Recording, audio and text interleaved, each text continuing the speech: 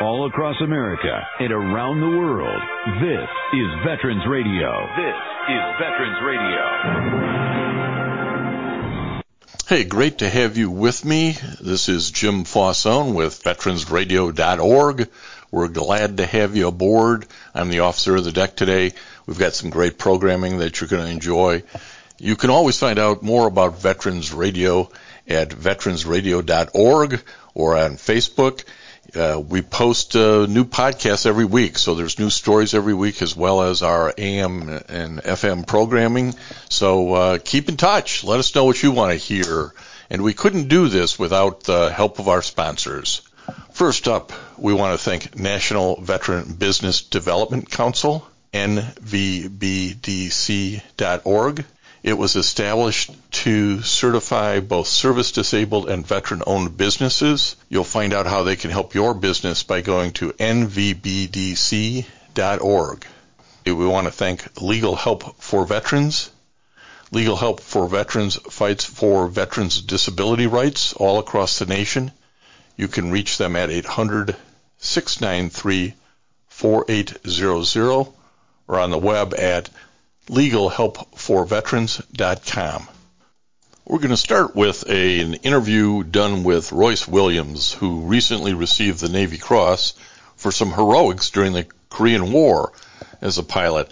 It was super secret for many, many, many, many years, and only now is getting some recognition. Listen to this and you'll find out why it had to be kept super secret for over 50 years. We want to welcome to Veterans Radio today Navy Captain retired Royce Williams. Royce, welcome to Veterans Radio. Thank you very much. I'm pleased to be here. Now, Royce has been retired a long time. He's currently a 97-year-old California resident, and he is back in the news because his recently was awarded the Navy Cross for certain combat valor in Korea back in 1952 of all times. So let's start here though, Royce. How did a nice kid like you from South Dakota, Wilmot, South Dakota, end up in the Navy for a career? I always get a kick out of these guys who live in states where there isn't an ocean anywhere nearby, but they go into the Navy and stay for a career. Well, I was enticed by, I suppose, a movie, but I had an early flight in an airplane when I was 4. I had a relative flying out of Fargo, North Dakota for the Weather Service, who did amazing things with open cockpit biplanes back in that day, going to extreme altitudes for the equipment he had. 32,000 feet or such. And without communication and instrumentation, sometimes be above the clouds and you would have to search for blue sky somewhere to get back down, often leaving him in Canada. But my brother and I both started early on thinking about what next, some years hence, and carrier aviation was a large part of the goal. Well, it was certainly brand new at that time, and awful. It took nerves of steel to fly at that point. Was that a family trait as well? My dad was World War I, and one tremendous guy. I don't know. My early ventures were just kind of as a young wild man running around damming up a creek to make a swimming pool, pond, building wickiups, and fighting with swords, following the Crusade movie. I had a lot of excitement and fun and freedom. Well, you were looking for adventure, and you certainly found it in the Navy.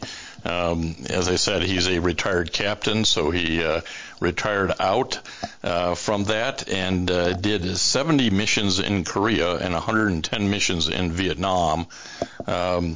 So plenty of miles and hours logged there, Captain Royce. Williams? I don't know if that adds up properly. I think my total combat missions were 227. Okay, great. That's even better to get the record correct. So let's talk about the dogfight in Korea that kind of brought this back into attention after it was kept confidential for so many years. Tell us about this dogfight in North Korea with what I think was 7 Soviet fighters, and you shot down 4 of them ultimately. Yes. We were rather new amongst the carriers to arrive in the Korean War. The Navy pretty much owned the eastern half of North Korea, meaning responsibility. And it extended, of course, all the way to the Yalu River, which was the border between China and Korea, North Korea, and also a portion of it, Soviet Union and North Korea. And some of the juicier targets were a little bit out of our range and deserved to be hit to carry out our responsibility. So Admiral Jocko Clark, who was on the Missouri, designed a mission we were on. And so the morning of the 2nd of November 1952, we arrived up off Chongjin, a major city in North Korea, about 100 miles south of Vladivostok. And so being at that location permitted us to hit targets otherwise left pretty much alone. And I was on the first mission of the day in good weather and conducted strike against manufacturing and warehousing in the Horiang city, located pretty much right on the Yalu River across from the Soviet Union, followed by strikes from 2 other carriers. I was in the air wing on the Oriskany, but we also had 2 other carriers, plus maybe 20 some escort ships, including the Missouri, a battleship. And I'll cover it later. We had a cruiser, the Helena, that had an experimental, well, at least its first mission for the NSA, a team of experts in radar and communications with Russian-speaking personnel. But this strike, not only me, but for all 3 carriers, was pretty disturbing to the Soviet Union. We were close by bombing targets, and they got rattled and launched a lot of airplanes and a lot of chatter of the communications going on. So I arrived back from that attack and was notified to get a quick lunch and come back because I was going on the next combat air patrol. Now you're a 27-year-old pilot at that point, right? Yep. I mean, this is flying into that space is was relatively new. And talk to people about the jet that you were flying, which today most folks wouldn't even know the name of. Well, I was flying the latest in carrier of jet aviation for the Navy carriers. It was an F9F5 Panther, and it had capability of carrying external weaponry, bombs and rockets, etc. But it had internal guns of 420 millimeters in the nose of the airplane. And as such, we could seek a variety of targets. And though we had an air-to-air capability, our assignment was primarily air-to-ground of trucks and trains and any type of logistic problem, bridges and train tracks, and also close air support for our troops on the ground. Well, that's what makes this dogfight with the MiGs so interesting in many regards. As you say, the Russians weren't real happy. The Soviet Union wasn't real happy with you guys flying that close on the first mission and striking some things. And then we get into the second mission, and they decide they're not going to let you go undisturbed. Tell us about that. You're correct. We were not at war with the Soviet Union. We did not expect any threat to come out of this strike against North Korea. But on the other side of the river, people were making up their minds to evidently not let the United States get away with this. So I didn't expect any type of actual engagement on my combat air patrol mission. We were launched, and by this time bad weather had moved in, and we were facing a blizzard, and the ship was bouncing around quite a bit in low ceiling of clouds. And we launched and rendezvoused under 400 feet, and then we're climbing through the clouds with our direction and altitude control by our combat information center aboard the Oriskany. And in this climb through the clouds to on top of them at 12,000 feet, we were advised of inbound bogies, meaning unidentified airplanes headed toward the task force. So we were aware of that while climbing, and once on top and in the clear, we could see 7 contrails headed directly at us.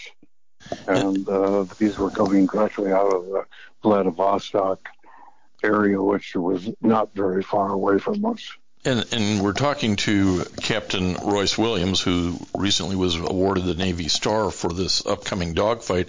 These 7 Soviet MiG-15s fighter jets are coming your way. You start out with 4 planes in your squad. 2 have to turn back because of some mechanical problems, and you and a wingman now have yourself faced with Soviet MiGs, which tell us a little bit about their maneuverability and air-to-air capability as compared to what you're flying in the Panther. Well, at this time in history, this was the world's best fighter airplane. I had a great airplane in that it was Grumman tough built and good capabilities within the limits, not to match the MiGs in aerial combat. We didn't really expect to be combating them, but as it turned out, they chose to fight, and it happened. Yeah, you and your wingman were in that fight. I think I've read it was about a 30-minute dogfight. Tell us what went on and kind of what's going on in your mind at that point. Well, these contrails flew over us. They were extreme altitude. I would guess 50,000 feet at least. Once they passed over us, they turned back north, and I thought probably heading home. And I assumed they were Soviets out of Vladivostok. But I was instructed to climb to intercept if possible, if it came to that, but to be ready. And so I immediately charged and fired my guns and saw that all my fighting capability was ready to go. And my wingman and I climbed, keeping them in sight, and got to 26,000 feet, and they were by this time about halfway between us and Vladivostok. And they split into two groups and dived out of the contrails, me thinking they were probably going to go in the land. But I was wrong. And in short order, I saw four of them in loose formation attacking me, and all of them firing. Yeah, and then from the carrier, as I understand it, the original thought was, hey, just have the Navy jets protect the U.S. warships, and the commanders on the carrier thought, well, don't engage. The Soviets aren't going to engage, but all that thinking down on the ship was wrong, wasn't it? Entirely correct, yes. I didn't expect them. I saw the airplanes, and once they flew over and I saw they were MiGs, I knew they were not friendly. So I was prepared for what eventually happened, but I didn't expect it. But when they came in and shooting, I knew I should not run away, and I maneuvered rather hard and ended up right on in firing range on the tail of the number 4 airplane in that group of 4. The other 3 were coming in from the other direction, so 7 in the fight. But just fired a short burst of 20 millimeter, all 4, and it started smoking and dropped out of formation. And at that point, my wingman chose to follow him instead of sticking with me, and I continued to trail the remaining 3 as they climbed abruptly, amazingly, with ease, well above me, and reversed to come back and fire at me. And so while that was happening, I was going to fire at the number 3 guy that just lost his wingman, but I saw the other 2, the lead of the whole flight of 7, heading directly in and firing. And I trained my weapon system on them, and when I thought they were in range, I fired a short burst, and that airplane stopped firing and did a turn off to the left while I noticed his wingman now in and shooting at me. And I now trained my guns on him, and a short burst. And he quit firing and didn't maneuver and slid right underneath me, indicating to me that he was probably dead. As you reflect back on this, Captain Williams, how much of this do you attribute to training, good luck, good equipment, or the grace of God? Well, I'll put the influence of God number 1. I was trained for this sort of thing, in that we were going to war, and our mission was primarily the support of our troops on the ground. We did very little in the way of training for air-to-air combat, but I had always had an interest in this, and on my own with my wingman did do some practice. As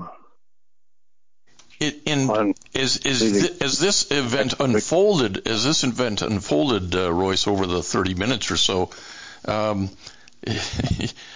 I believe I've read you used up all the ammunition you had. That's right.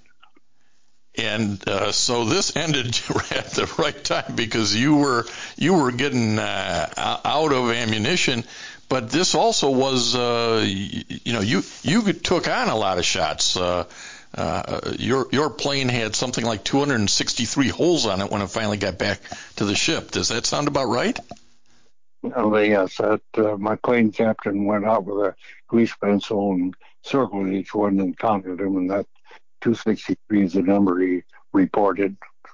I mean, the captain here used all 760 rounds of his 20 millimeter cannon shells on the on his airframe, and again, with the grace of God and training and good equipment, came out on the positive side of that.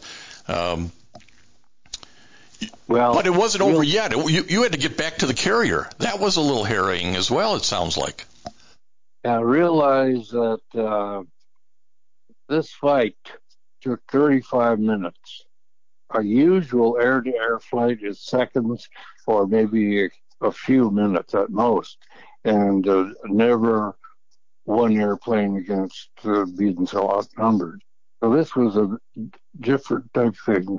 I was there for a long time, and I fired only when I had gun solution in range, so I wasn't wasting anything. And I ran out of ammunition when I had an airplane smoking, and it was descending, not maneuvering, and I think it eventually it's the plane that the pilot ejected from, and I'm sure was not recovered in time to save his life. One of the interesting things, before I get about the confidentiality of this dogfight, go back and tell us about trying to get this back on the carrier because of fuel and holes in it and decreasing weather conditions. Tell us about that, because quite frankly, I can't imagine landing on a carrier. Well, the MiG that hit me with a 37 millimeter, it exploded in the accessory section of the engine and destroyed the hydraulics, put the airplane pretty much out of rig, severed the cables to the rudder. So I was left primarily with an elevator, which gives you the capability of going up and down. It's very limited as far as turn. The guy that did that after I was hit, I happened to be pointed in the direction of the task force, and the clouds that were delivering the blizzard. This fight took place in clear air, but I headed for that, and the guy settled right behind me at perfect range to shoot me out of the sky, and I jammed the stick using my available elevators, which did work, and I would zoom up and then down, doing it as drastically as I could, which caused the guy to put a bunch of bullets over me, then under me, and then over me, and I just kept dodging and got lucky, and I give credit to God on high. I reached the clouds, and they were very dense. I got in there, and we lost sight of each other, and my attention now came to think about how I'm going to get back aboard a carrier.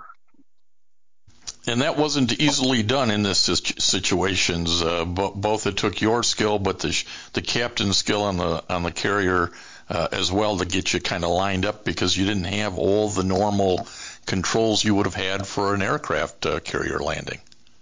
Oh, exactly right. I knew where the bottoms of the clouds are, so I carefully on my own descended under instrument conditions and gave up the idea of parachuting because I wouldn't be rescued in time to save my life under the ocean conditions.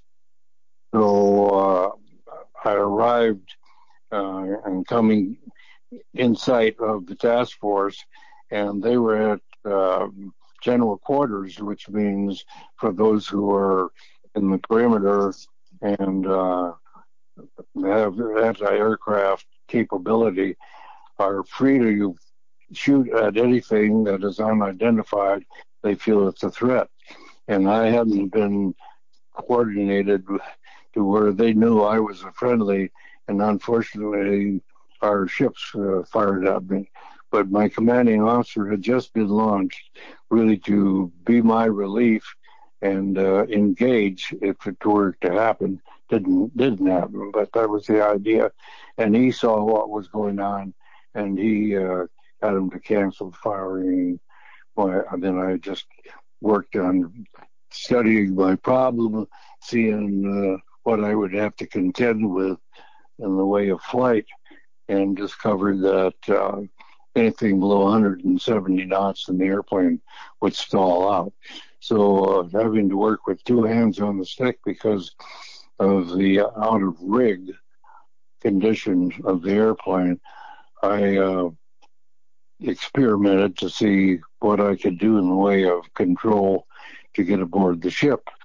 So I kept my speed up, and when the aircraft carrier was ready to receive me, which meant that they'd had a lot of airplanes in the area where I'm going to land, but they were there preparing to launch another flight against Orion. So they had to clear all those out of the way because this was a straight deck, not an angle deck as we have the carriers today. They had to move it all forward. So when that was done and they gave me the signal Charlie, meaning you're clear to land, I was somewhat in the right area to start my approach, which would not be a turning approach, which was the difficulty I had. So I was lined up, and then when the carrier was in the wind, and I'm talking to them about my speed, and they said any speed I wanted because they had 30 knots available and that the ship could make in its own speed, and there was probably about that amount of natural wind in the storm. So the captain said, bring him in any speed he wants. Well, and let me explain that for the non-aviator types here, Royce. You couldn't get slow enough. You couldn't get your airspeed down to where it should have been for a normal landing. You were going faster than you should have. But accommodations were made because if you went too low, the plane would stall out and plunge into this, frigid ocean, and that would be the end of it. So you and the carrier had to kind of work together based on the condition of the plane to be able to get on board. And I read somewhere that the ship had to kind of turn a little bit to help line you up because you didn't have, as you said, you had up and down control. You kind of didn't have side to side control. So they had to help out in that regards. Yes, that's right. I was pretty much able to maintain the altitude control. But as far as lining, I wasn't able, and I told him that. And so the commanding officer of the carrier is a pilot, and he understood the problem. And as I got in close, pointing at the ship, but not lined up to make a landing, he turned the ship to line it up with me just as I needed it, and I made a pretty much normal landing. Now, you caught the first wire then, right? Normal landing, you hit the first wire, all was good? Was that how it worked? Well, the first wire was too low. We pinpoint to the perfect landing would be the third cross-deck pennant wire, and that's the one I did catch. Any stop's a good stop, let's face it. You got it. Now, again, there was no expectation that the Navy would have to take on these Russian MiGs, and so this became kind of almost a I'll call it publicity, but that's probably not the right word, problem with, geez, we don't want to drag the Soviet Union into the Korean War. So the decision was made, I guess as this went all the way up to the Secretary of Defense and the President, that this dogfight had to be kept secret. And they explained that, I guess, to you right from the get-go. Well, I wasn't dealing with people at that level at that time, but they knew about it right away and had great interest to fill in the blanks, and were trying to find out from the ship what happened. The ship didn't know what happened, but the people on the Helena, on that cruiser, had these people from the time they took off from their base until they said the remnant came back.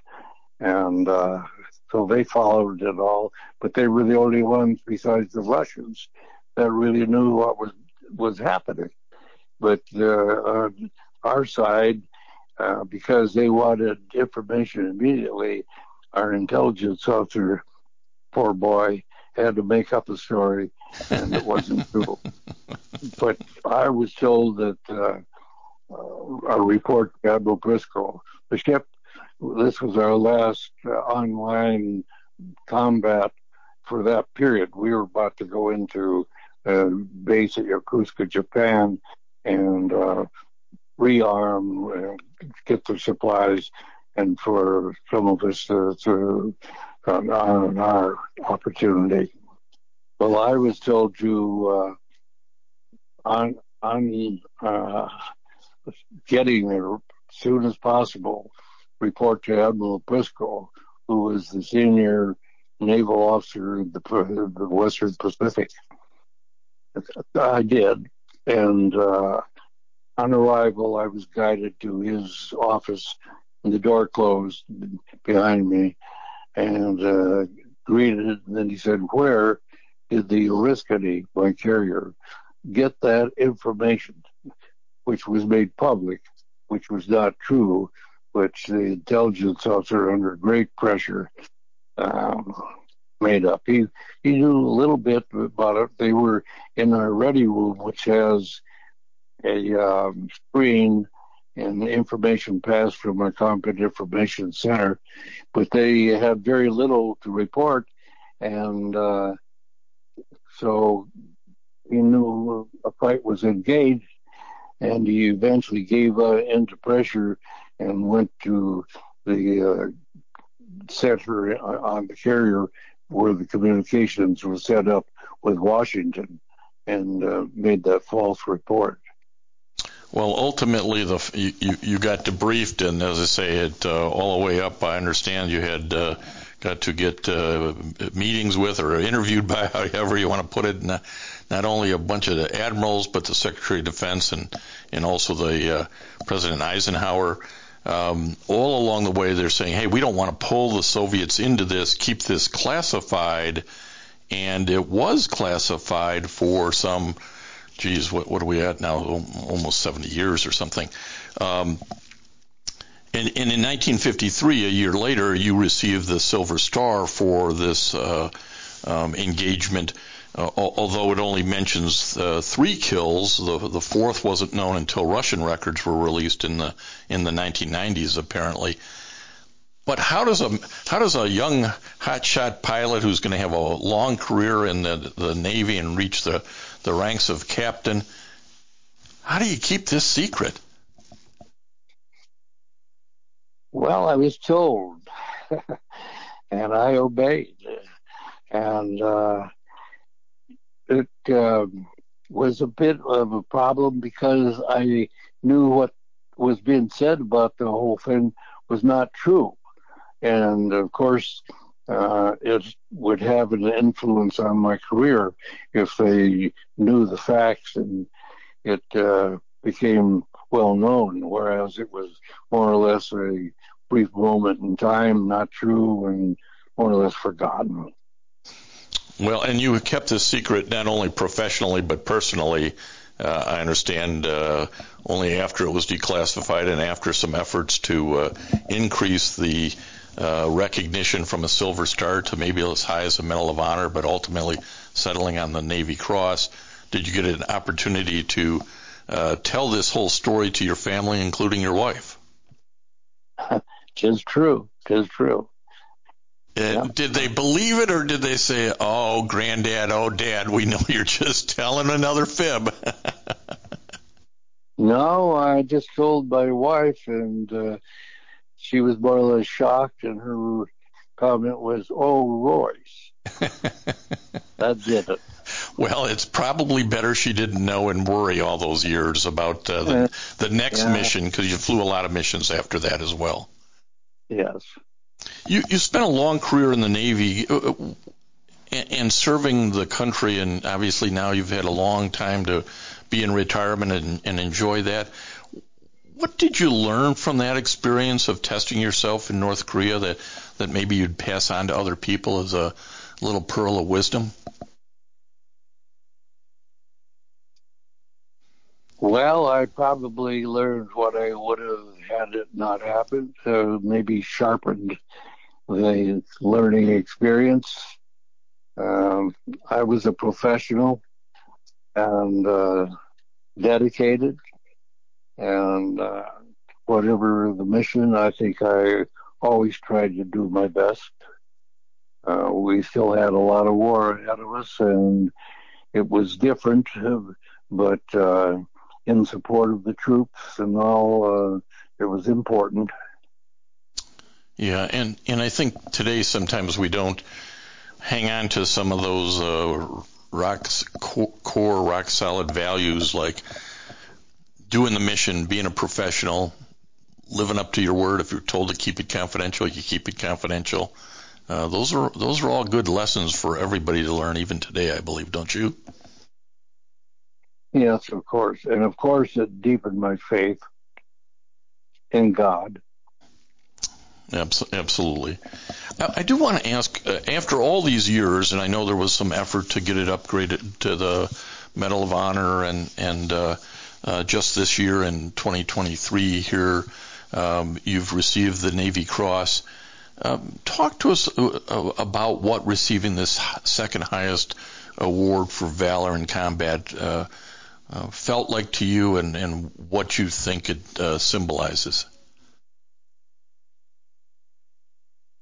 Well, I had been teased with the Medal of Honor, and when it didn't make it because of a turn down in the Senate,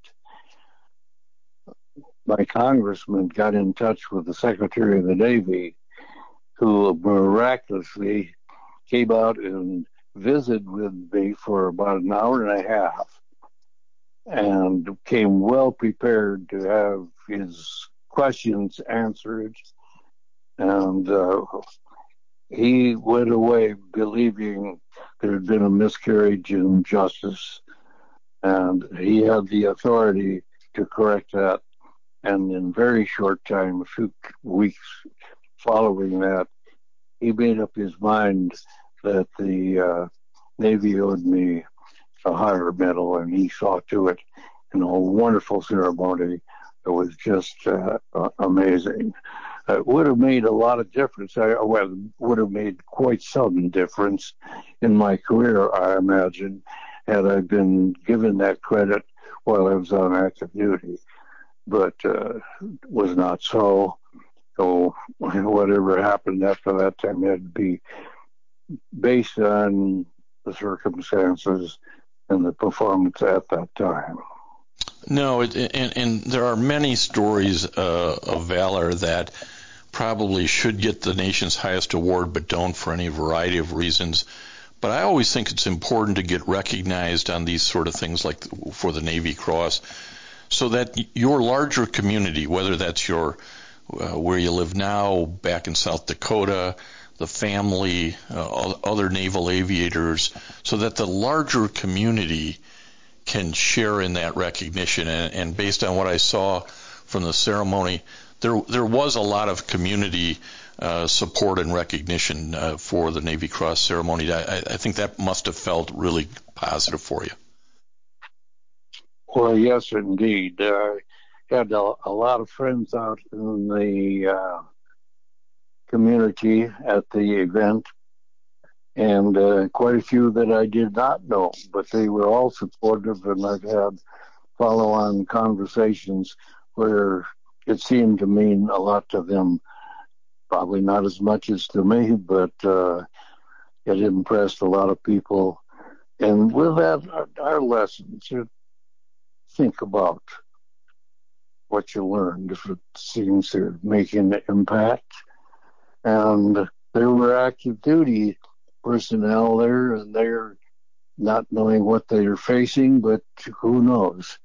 They may call upon it, and if this means anything to them, they'll be as prepared and in the best equipment that their country has for them. So they may get their turn. Well, I also got to say, Captain Royce Williams, you are undoubtedly, at 97 years old, the best-looking captain in uniform for that age. You lie.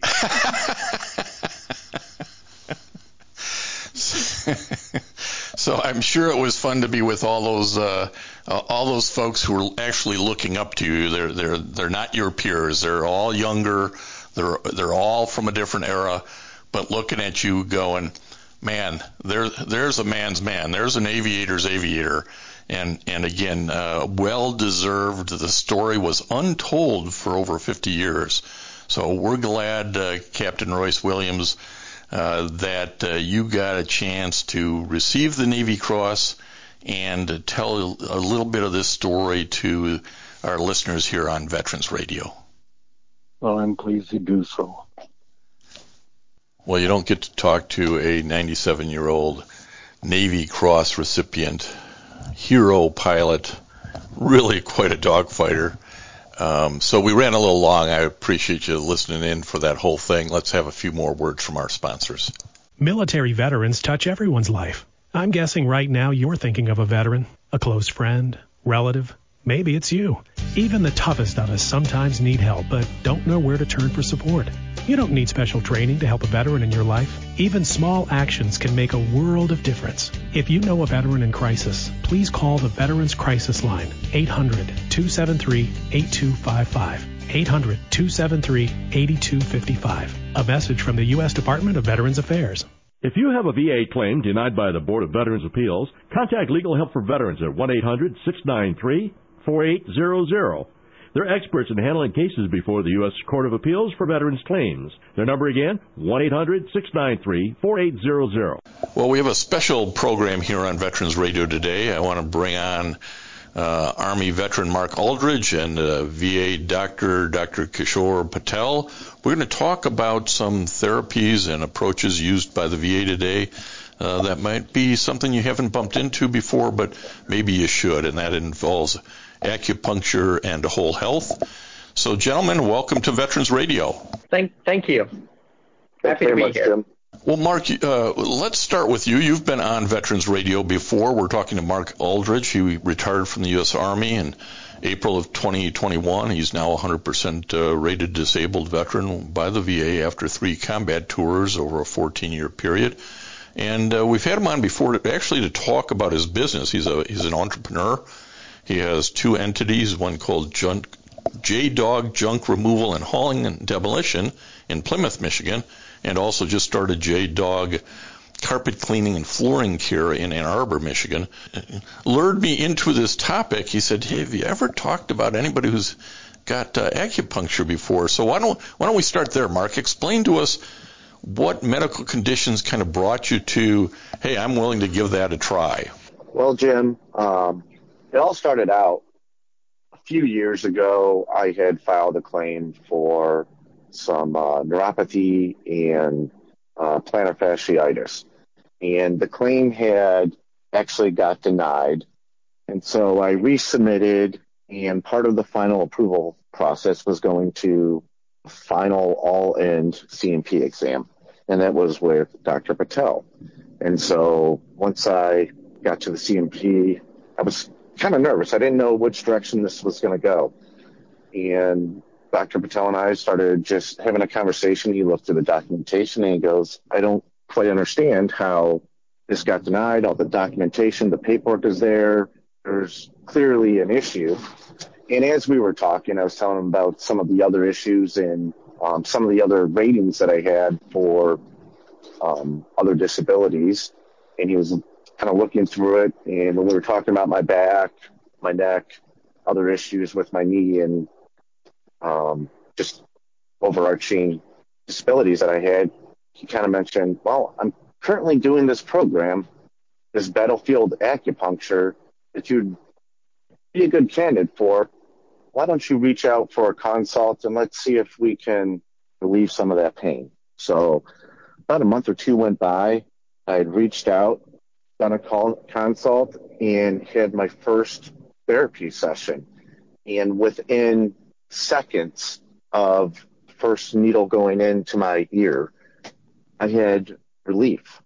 And it took my pain that was normally around 8, 9, sometimes even a 10, down to a 3, 4 in that first process.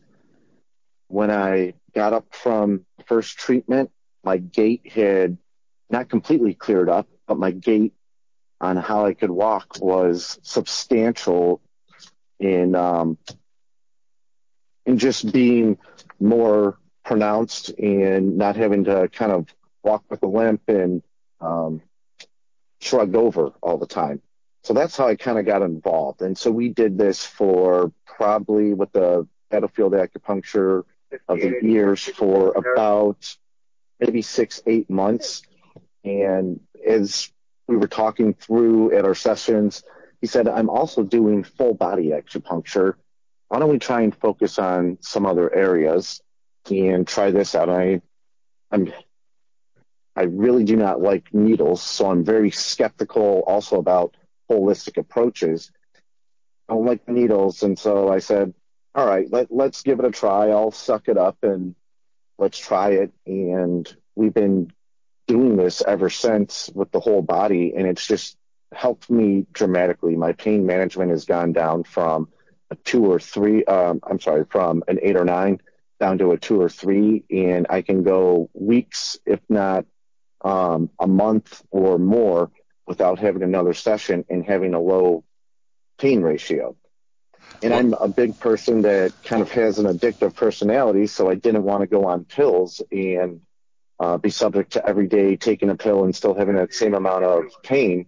This was an opportunity that I can now have less pain and I don't have to take pills. Well, let me bring in Dr. Kishor Patel here. He got his medical degree from Ohio State University College of Medicine. He has been practiced for more than 20 years now. He's an internist in Ann Arbor at the Veterans Affairs Ann Arbor Healthcare System. And first off, Doctor, it's hard to get testimonials like that from big, strong veterans who cry when you put a needle by them. But you can't tell us how you got involved in looking at acupuncture as a possible method for pain relief and symptom relief. Yeah.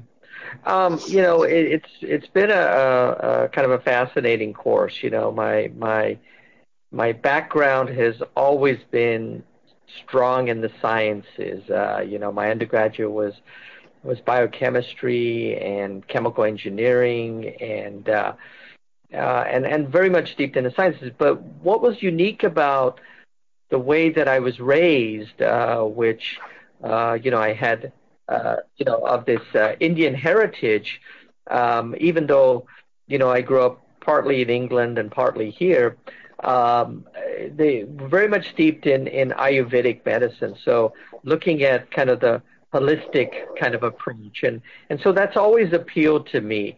And even in my traditional practice, I've always recommended plant-based foods that decrease inflammation and discussed that.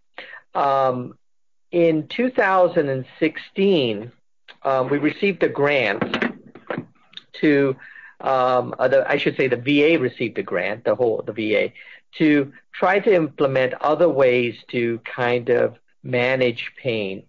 And one of the approaches was instituted by a person that was named, Nogier is the original guy in France who developed this kind of map. But we also had Dr. Nimnitz, who was part of the Air Force acupuncture division, and he had developed a quick approach to helping as many veterans as he could, and we labeled that as something called Battle Field Acupuncture, or BFA, right? BFA. So, and the term, even though it does involve needles and there is the 5 general points But the goal was to try to decrease as much pain as we could in our veteran population. And as Mark pointed out, he wanted to avoid medication, which is true for many of the veterans that we see. They want to decrease medications. They definitely don't want to get dependent on them. And of course, that was a little bit at the height of that opioid awareness, right? And we wanted to decrease the number of opiates also. So anyway, that was in 2016, and I trained with his group, and we learned about the battlefield acupuncture, and then we kind of implemented it at the VA. So really, since 2016, we've been having these clinics, but not a lot of advertising, not a lot of veterans, a lot of just word of mouth, and we had brochures, and I think people would sometimes look at it and go, oh, this involves the ear. But it really is the ear in terms of acupuncture. We have in acupuncture, we have something called microsystems, and so people are familiar with scalp acupuncture, hand acupuncture, foot acupuncture.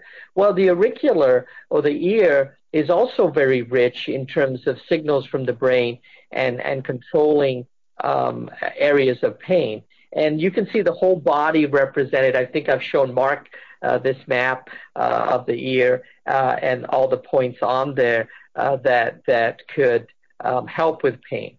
So in Ann Arbor, we actually took it to another level. So we started off with the BFA, and we still have the regular BFA clinics, but we also instituted, which Mark was part of, something called the auricular acupuncture clinic, which actually was more targeting different body parts, different body points of pain, with that representation of the body on the ear, and targeting very specifically areas that were causing discomfort for the veteran. So we instituted that a little bit after starting the BFA, and with the training as a medical acupuncturist. So a medical acupuncturist or an acupuncturist is allowed to do more than just the BFA. We were able to institute these auricular acupuncture clinics, and then added to that, which Mark was also part of. So Mark was kind of what was interesting about Mark somebody's got to be the guinea pig, Dr. Patel, and obviously Mark Aldrich was just the right guy for that. Well, he's not unique in that. Probably about 80% of the veterans we see do get some benefit in terms of the pain relief. But what I was going to say is that he kind of went through that transition. So he went through the BFA, then he was in the auricular where we were targeting, and he will tell you this, we were targeting areas for his neck and shoulder, and then the knee and the lower extremity. And we were doing that on the ear, and he was getting tremendous, benefits to that. And then we added the whole body. So BFA, which is just 5 standard points to mitigate pain. Then you can go to the next level, which is an auricular acupuncture clinic, which involves all the body parts. And so you can target very quickly a veteran population that may have pain in multiple areas. Sometimes they can't always get up on the table and be in certain positions, for the whole body acupuncture, but they can still get tremendous relief of their pain. And then expanding that to also incorporating whole body acupuncture at Ann Arbor. And we've been doing those clinics now for at least a year. We've got 2 medical acupuncturists. We've also hired 3 other acupuncturists that are coming on board, 1 in Canton, 2 here in Ann Arbor. Actually, 4. 1 we're going to hire for Toledo. So tremendous opportunities to help veterans with their pain. And really the BFA or the standard initial, we've trained many of the nurses also to do that. In fact, I just trained a whole bunch of physical therapists to do that. I trained physical therapists in Toledo that can institute these 5 points, which have really good landmarks. They don't have to be acupuncturists, and they can just do those focus and help veterans with pain. So that's pretty interesting about how VA's moved into acupuncture for pain relief and some other whole wellness issues. Our interview with the doctor and Mark Aldrich goes on much longer. You can find it on our Veterans Radio podcast. If you go to veteransradio.org and search for it, you'll find more if you'd like to hear more. Before we run out of time, I want to thank VA Ann Arbor Healthcare System for its continued support of veteransradio.org, as well as our VSO sponsors, Vietnam Veterans of America, Chapter 310, Graf O'Hara, VFW Post 423, and the American Legion Irwin Prescone Post 46. Again, you can't do this kind of programming. We're coming up on our 1,000th program. We're going to celebrate it on July 9th. We're going to have a little party in the parking lot at Wham Radio on Packard Road in Ann Arbor, Michigan. Come on out about 4:30 that Sunday. We'd love to have you. So stay tuned. Thanks for listening in. I'm Jim Fausone. And until next time on veteransradio.org, thanks for listening in. I hope you enjoyed Navy Cross recipient Royce Williams and the story on acupuncture. Always something interesting on Veterans Radio. We're glad you tuned in. Please do so again next week at this time. Join us for the 1,000th show on July 9th. And have a great week. And until next time on Veterans Radio, you are dismissed.